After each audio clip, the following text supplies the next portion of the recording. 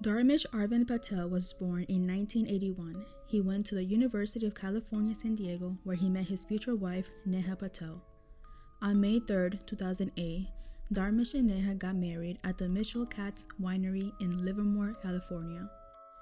Dharmesh went on to become a radiologist at Providence Holy Cross Medical Center in Pasadena. In 2015, Neha gave birth to their daughter, and in 2018 to their son. Neighbors describe the Patels as the perfect family with the perfect life. They always seem to be happy and loving. On January 2, 2023, at around 10:50 a.m., Dr. Dharmesh Patel was driving his white Tesla Model Y sedan with his wife Neha and their 7-year-old daughter and 4-year-old son.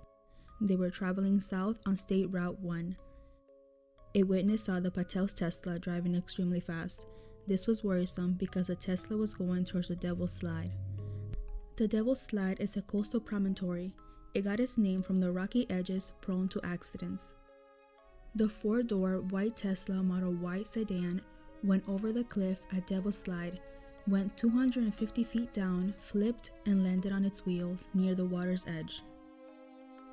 Dharmesh, Neha, and their 2 children were found 200 feet down a cliffside along the Pacific Coast Highway at Devil's Slide in California. The rescue team included at least 30 first responders. Dharmesh, Neha, and their 2 children survived the crash. The 2 children were rescued by firefighters that rappelled down the cliff and scooped out the 4- and 7-year-old out of the back window and pulled them to safety in a rescue basket. They suffered minor to moderate injuries. Dharmesh and Neha were lifted by a helicopter crew and taken to a local hospital. Their injuries ranged from moderate to critical. The rescue team was very shocked when they found survivable victims in the vehicle, because it's very rare for people to survive such a steep fall. While Dharmesh Patel was being treated for his injuries at a local hospital, the police arrested him in his hospital bed and charged him with 3 counts of attempted murder and 2 counts of child abuse. Dharmesh is expected to remain hospitalized for at least a few more days.